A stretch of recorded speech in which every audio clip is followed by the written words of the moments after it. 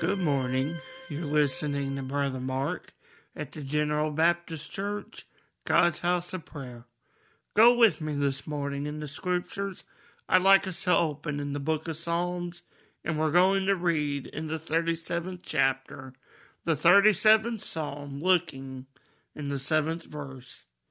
We see here in this verse of scripture this morning, as the psalmist writes, "Rest in the Lord and wait patiently for him.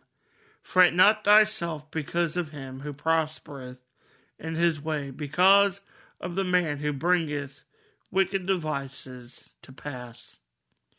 This morning, as you're listening, I want to share this verse of scripture with you and to let you know there are many promises of rest for those who put their trust and their faith in Christ Jesus. There is rest from pain, rest from worry, rest from all bondage of sin. And to receive this rest, all we have to do is come to Christ in a repentant heart. Christ tells us plainly in the Gospel of Matthew. He says in the 11th chapter, verse 28, "Come unto me, all ye that labor and are heavy laden, and I will give you rest. Take my yoke upon you and learn of me, for I am meek and lowly in heart, and ye shall find rest unto your souls. For my yoke is easy and my burden is light." It is in Christ Jesus that we receive the rest of our soul and spirit, rest from all trouble that we face, and yes, even rest from the consequences of sin and the effects of sin and death. It is in Christ that we receive this rest.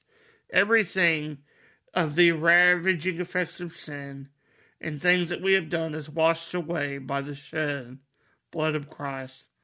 And the psalmist continues in the scripture to not fret or worry when we see the prospering of those who live by wickedness, who live by the evilness of this world, but simply let us simply put trust in God through faith that is in Christ Jesus.